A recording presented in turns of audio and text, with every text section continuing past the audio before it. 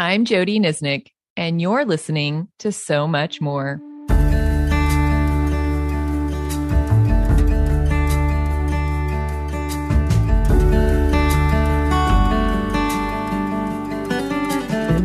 In John 16:12, Jesus stated, "There is so much more I want to tell you." He then pointed to the Spirit as the one who would come, who would further his teaching by bringing his word to life for us.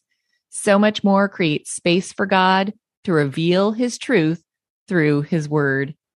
Today, I'm excited to have Natalia Drum with me as we have a conversation around Matthew 17 and what the Lord is teaching her. Natalia leads the ministry Girlfriends in the Word, which has a podcast by the same name and multiple published Bible studies. Her heart is to encourage women to spend regular time in God's Word. She's also pursuing her master's at Dallas Theological Seminary. She lives in Southwest Florida with her husband and 3 boys. Well, welcome, Natalia. I am so glad to have you here today. Thank you so much for having me. It is such an honor to be with you and to speak with your audience about one of these beautiful passages of Scripture. Yeah. Well, Natalia and I met just a few weeks/months ago at a podcasting conference. And if you listen to her bio, you know why we hit it off, because our heart is the same. And we are both studied, and she's studying at Dallas Theological Seminary. And so I was just like, oh my, you have to be on the podcast. You're like such a good, I know we're going to be great friends. So anyway, yes. Well, it's like two sides to the same coin. Yes. So I quickly called her, and here we are. So thanks for taking time to be with us. Absolutely. Well, hey, before we dive in, I do want to start with a quick reminder about the passage. I shared more context in the meditation podcast, but just quick context here. This passage is commonly referred to as the Transfiguration of Jesus. And we do go into a lot more depth in the Bible study to understand exactly what's happening and why it matters. But for meditation purposes, I wanted you to focus more on words that were spoken and what else was happening, and not so much what exactly does transfiguration mean, although we may talk about that. But I wanted you to just try and lay that aside so you could let the Lord lead you into the passage. So let me read it for us real quick before we dive in. So this is Matthew 17, verses 1-8. Jesus took with him Peter, James, and John, the brother of James, and led them up a high mountain by themselves. There he was transfigured before them. His face shone like the sun, and his clothes became as white as the light. Just then there appeared before them Moses and Elijah talking with Jesus. Peter said to Jesus, "Lord, it is good for us to be here. If you wish, I will put up 3 shelters, one for you, one for Moses, and one for Elijah." While he was still speaking, a bright cloud covered them, and a voice from the cloud said, "This is my son, whom I love. With him I am well pleased. Listen to him." When the disciples heard this, they fell face down to the ground, terrified. But Jesus came and touched them. "Get up," he said. "Don't be afraid."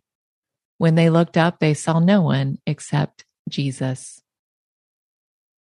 Okay, so we did this as a Lectio Divina, asking the Lord to just draw us into the passage and help us notice a word or phrase. So, Natalia, let's start there. Tell me about where the Lord took you in this passage.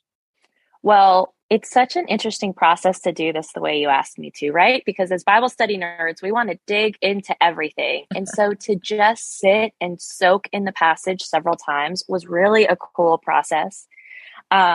And there were a couple phrases that were interesting to me. The first one was took with him in verse 1, where Jesus took with him. Like Jesus made an intentional choice that he knew what was going to come. He knew what was going to happen, and he took with him.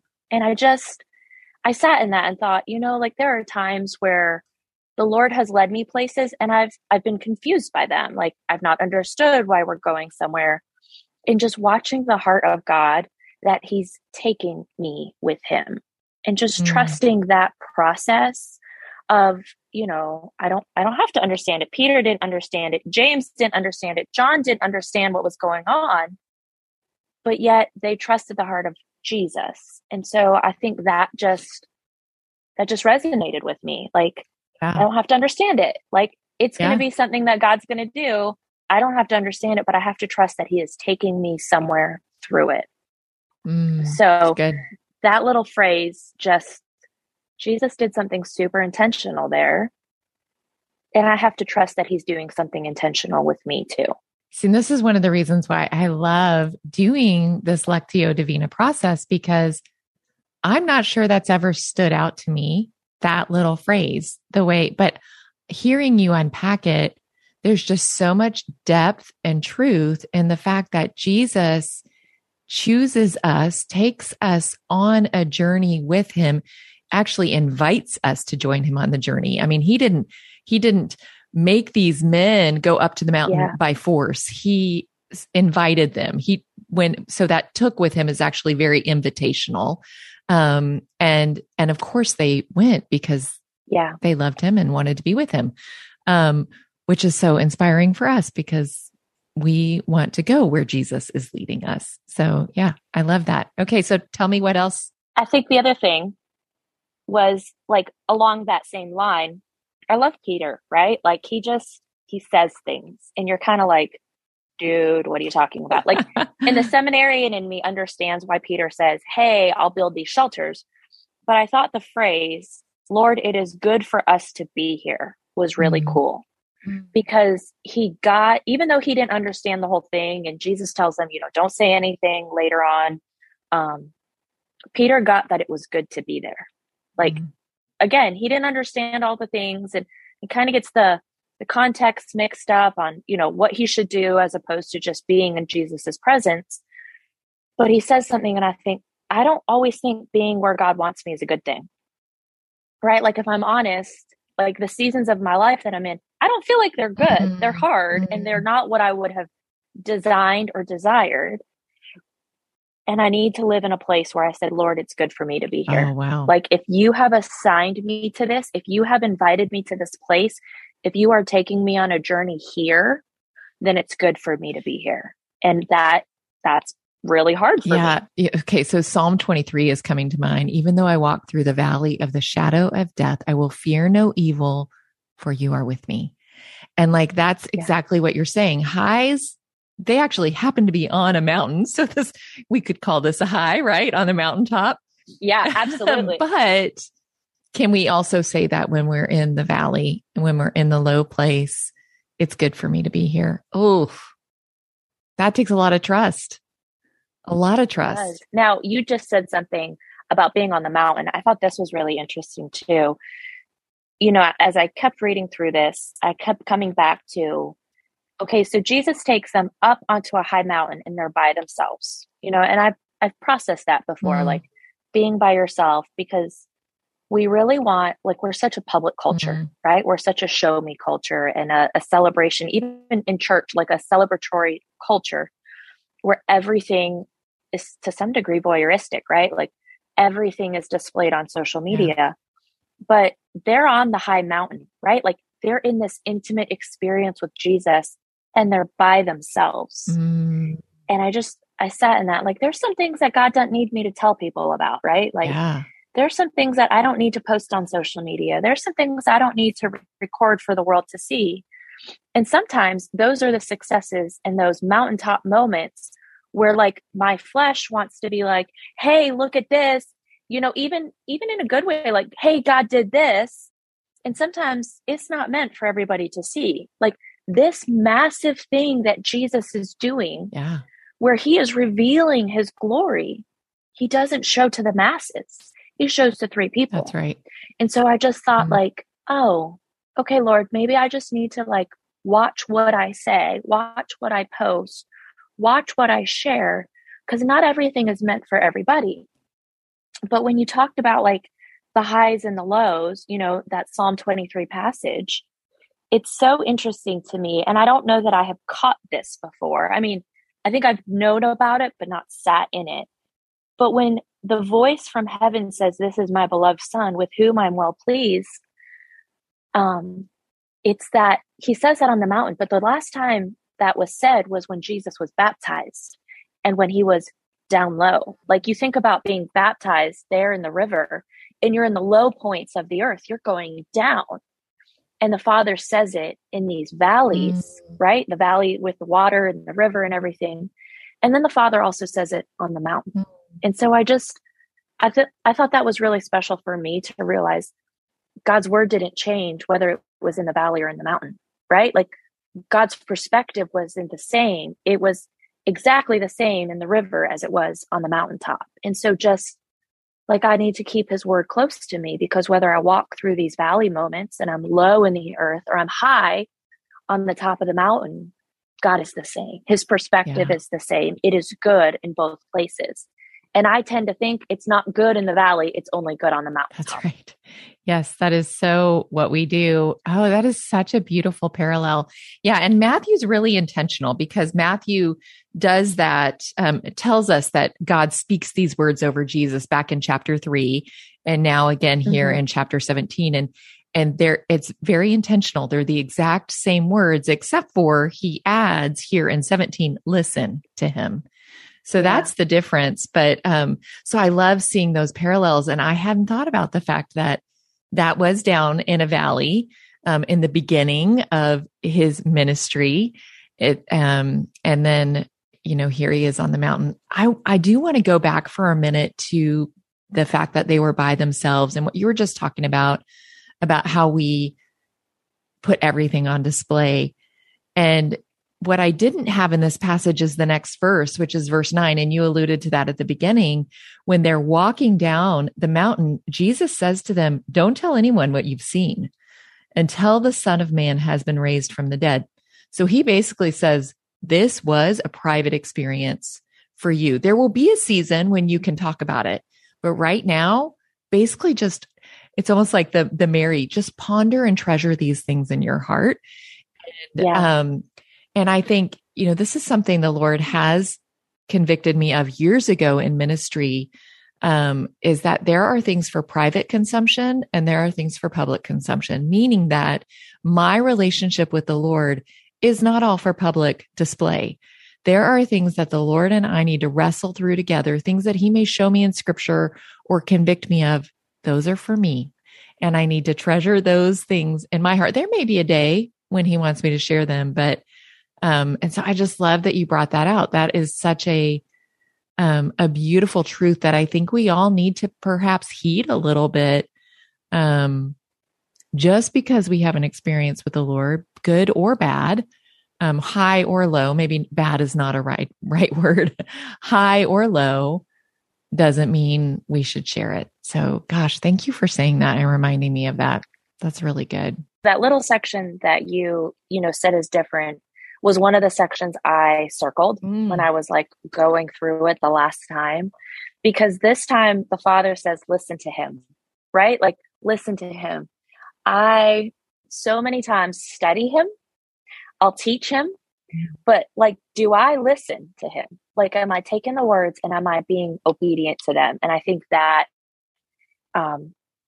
is so interesting. These three men hear the same thing, and, whether they were at the baptism or not, but the command this time is not just an affirmation from the Father of who the Son is, but it's the command from the Father to listen. And I wonder how much of our world would be different if we did that phrase, listen to him. We just listen. We listen to what he said instead of what the world says. We listen to what he told us to do instead of like what our sinful self wants to do. It'd be so different. So different. Yeah. One of the ironies of this passage, I think, is the fact that God interrupts Peter. It says, right, Peter's like, hey, it's good for us to be here. I'll put up shelters. And while he was still speaking, God says, it's basically like, he's like, hey, Peter, you actually don't know what you're talking about right now. So let me speak the truth over this. And I love that. And he's basically just telling him and telling them to take that posture of listening. It is so hard in this world to create space to listen. There's just we are constantly bombarded with noise, and to create that quiet space in our minds is so incredibly difficult. So incredibly difficult. I think we're inundated with information and we've lost our wisdom, right? Like we have information at our fingertips.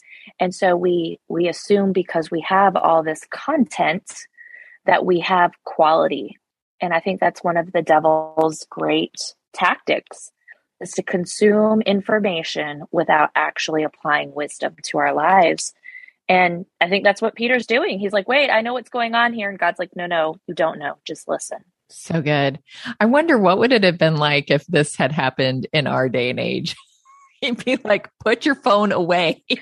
I mean, I don't know. What would he say? What would he say? Because I think you're right. I mean, because even they are being corrected, or Peter is being corrected in this moment. And Peter gets corrected a whole bunch through this journey with Jesus, and just beautiful, grace-filled ways that we can learn from, and that apply to us now. And I often think, what would it have been like today? Well, I have so many questions too. And I think that's the problem, and my frustration with text sometimes is because I think like, well, they're up on a mountain. Israel's not a big country. Did nobody else see this cloud? Right. Does nobody else hear this voice? Like, did not other disciples wonder where Jesus went? You know? Yeah. So I'm just like, I have so many questions for heaven one day. Yes. It's a good thing we have eternity to figure it out. I know. And do you wonder if we'll even care when we're up there? All the burning questions we have, will they even matter? I know. Who knows? Okay. So anything else stand out to you as you were kind of processing this? Because you had a lot of things.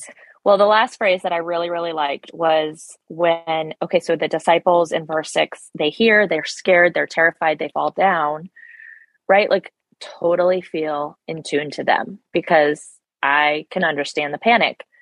And then what was really interesting is that Jesus touched them, right? Like he's been touching people and doing miracles all throughout this time. And it's not like they haven't touched Jesus and he hasn't touched them, but something about this stood out where it just Jesus came to them and touched them. And I just wonder if this was a different touch, as if this was a healing touch, a presence where his power is on them through the touch, because he tells them to get up and not be afraid. So I'm just like, I feel like that's a touch that's different than a, hey, pass me the bread at dinner touch, you know? And I think that just spoke to me, like in these moments where, you know, God has led me to a place and I'm not sure this is where I want to be. And I'm wrestling with, is this good for me? Is it good that I'm here? I'm terrified. I'm frustrated. I'm anxious about the things that God has said to me. Those are the moments where Jesus touches me. And so I don't know. I thought that was the big thing. Like, okay, he can lead me. It can be good. I can be scared, but he will touch me. Yeah.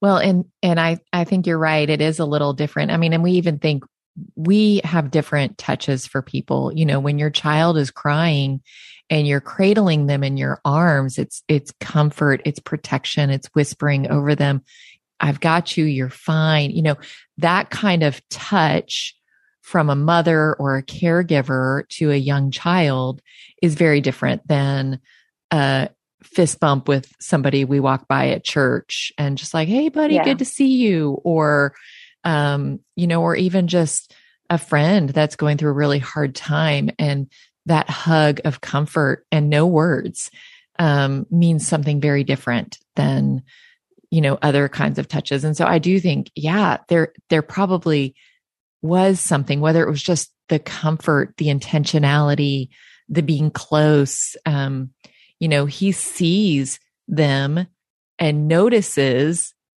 that they are terrified. I mean, he empathizes with that, because then he says, don't be afraid. And so there is something very comforting in this interaction where he's kind of seeing their humanity and I think understanding, right? I mean, I'm with you. I would be like, I've either lost my mind because I'm seeing things like dead people. I'm seeing things like, and I'm hearing voices come out of the clouds, or I've actually just had an experience with God. And both of those would be terrifying to me. Oh, absolutely. Yeah. Mm-hmm. Okay. So that's so many things that the Lord kind of drew out for you as you kind of took another step with him and really reflected on, how does this apply to my life right now? Tell me where you and the Lord went in that part of the process. And you've already kind of talked a little bit about that, but was there something that stood out a little bit more to you as you kept moving through that process? Well, I think for me, this is not where I would have seen my life 2 years ago. Mm. And if I'm very honest, like the life I had a couple years ago was really pretty amazing. Like, not that my life right now is not, please don't misconstrue that, but it's not the journey I would have anticipated. Right. And it's not the assignments that I would have expected. And so I relate to these guys, when Jesus is like, hey, we're going on a journey, they climb up a mountain and they're like, whoa, what did I sign up for? Didn't think this is going to happen. And so I feel like that's been the last couple of years where I'm like, whoa, God, I did not think this is where you were going to have me. I was on a different path, a different way, a different plan. And now here we are. What do I do with this? And so I think seeing the pattern in the text of, Jesus took him. Like, I can trust his heart to take me where he's going to take me, even if I don't get it. It's good. I don't have to like it for it to be good. It's good because he is good and he is with me, and that I can be afraid. They were afraid. And then he's going to touch me in those moments of need. And I need not be afraid of those moments of need. That's being human. And I'm still human. I'm not resurrected in his glory like he is, but that will be my hope one day. So, when you had said this passage as we were originally talking, I was like, okay, it's an interesting passage, but sure, I'm up for a challenge. Well, I gave it to you because you're a Bible student, because I thought, and I was like, how, like what? Okay, I'm going to simmer with this. And okay. But the more I read it and I was like, oh, shoot. Okay. There's a lot there, even for this moment of my life where I'm like, oh, I see your hand in this. Yeah, and that's good. Yeah. I mean, and I think we've all been on a collective journey over the last few years where life has just been so disrupted and changed.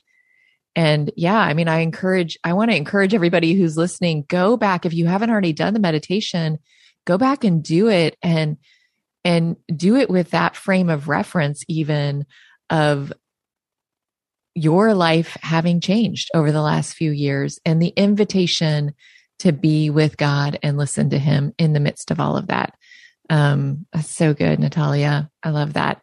I know one of the things that changed in your life is that you started homeschooling your 3 boys. Yes, that was definitely the assignment I did not see coming, for sure. So I would love to know, because here's the things I know about you.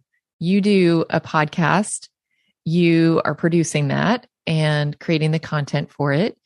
You write Bible studies, you're seeking your master's degree, and now you're homeschooling 3 boys. So that is a lot of change and a lot of pressure. Tell me about, how do you create space for God in your life and kind of tend to your soul in the midst of that? So when we took on homeschooling, it was a massive life change, because now my kids who were in school full time are home full time. And so my schedule essentially got erased. So I will say, it is a lot. It looks like a lot. People hear it and it's a lot, but I didn't start it all at the same time. So I think that's important to realize too, is that there were processes that began, and then I just disciplined myself and continued forward. So there was a time where I took a little bit of a break from school and I did simmer down on seminary work, as I realized I had to put my kids in the front runner seat of this, train that's moving 1,000 miles an hour. But the biggest thing I have learned is that we have gifts and talents and we are all designed differently. And so for some of us, that quiet time is essential. For some people, study time is essential with the Lord. For some people, worship time is essential. And the thing I very quickly learned is that my time with God would look different in different seasons of my life. So when my boys were little and I would have hours to study in like a Lifeway Bible study with a group, that's what I did. And then as they became toddlers, and I would have 3 seconds a day to take a shower, worship became a method that I was able to spend time with God. When my kids were in seasons where we were in school and in the car all the time, listening to God's word and radio shows or podcasts or the audio Bible, that became my method. And so the first thing I would want to tell people that I wish somebody had told me was that it doesn't have to look the same in different seasons of your life. Yeah, that's good. It has to meet what the assignment is. And what's most important is that you are not being shamed into thinking that your time with God has to look like somebody else's. The most important thing you can do in your relationship with God is be accountable to other people. That other people know you're on this journey of faith and that you are doing something so that they can check in with you. We're very quick to be like, oh, I don't see him right now, so I dismiss things. But when we are in community with people, when we are in small groups, when we have an accountability partner, when there are people checking in on our lives that say, hey, what is God doing? What are you learning? How are you growing? We either lie, right? Or we keep growing. We keep accountable because we know people are going to check in on. And so, and I think that's a big thing in this very disengaged culture right now, right? Where everything is online and we've got, everything is public and we're getting snapshots of our lives, but we've been disengaged from these face-to-face conversations with one another. And so I find that to be essential. And so were it not for the people in my life, I don't know that all the plates would keep spinning, because I think I believe to my core, we are made for community. And then that is what keeps all things moving. Well, there's something that you said in there that I 100% agree with, is that our time with the Lord will look different from person to person to person. And I think that that's really important to remember, because it's a relationship. Just like your relationship with your husband looks different than my relationship with my husband, because it's a relationship with two living beings, which means that we operate and function differently. Or my relationship with my mother, or my relationship with my child, or my best friend, or those all look different because of who I am and who they are. And the same thing goes with God. It is a living relationship. It should be the most important relationship in our lives. And that means we should give it time and attention, just like any other important relationship in our lives, but it is going to look different. And I think that's just so critical and key. And I love that you said that. So thank you. Thanks for highlighting that. And also the different seasons thing. That's also a huge thing, because you're right. It is different seasons, but I am still like, when you were like, yeah, when my children were really little, I had hours a day. I was like, seriously, how did you have hours a day? Strict nap schedule. Okay. I was like, dang, I was asleep. That's amazing. Tyrant. We do not function without sleep in this No, home. we don't either. And so we were like, sleep schedules are crucial. Yeah, it's true. It's true. All right. Well, hey, Natalia, this has just been such a delight to have you on the podcast. Thank you so much for diving into this passage and bringing so much truth out of it for us. That was just so wonderful. So thank you for being here. Thank you so much for having me. Well, friends, I also want to thank you for joining me. And I also want to ask a favor. If you are enjoying this podcast, would you please subscribe and review it and do all the things, because it really does matter. Thank you again for joining me on So Much More, because we do believe that Jesus has so much more to say to us, and we are creating space to listen.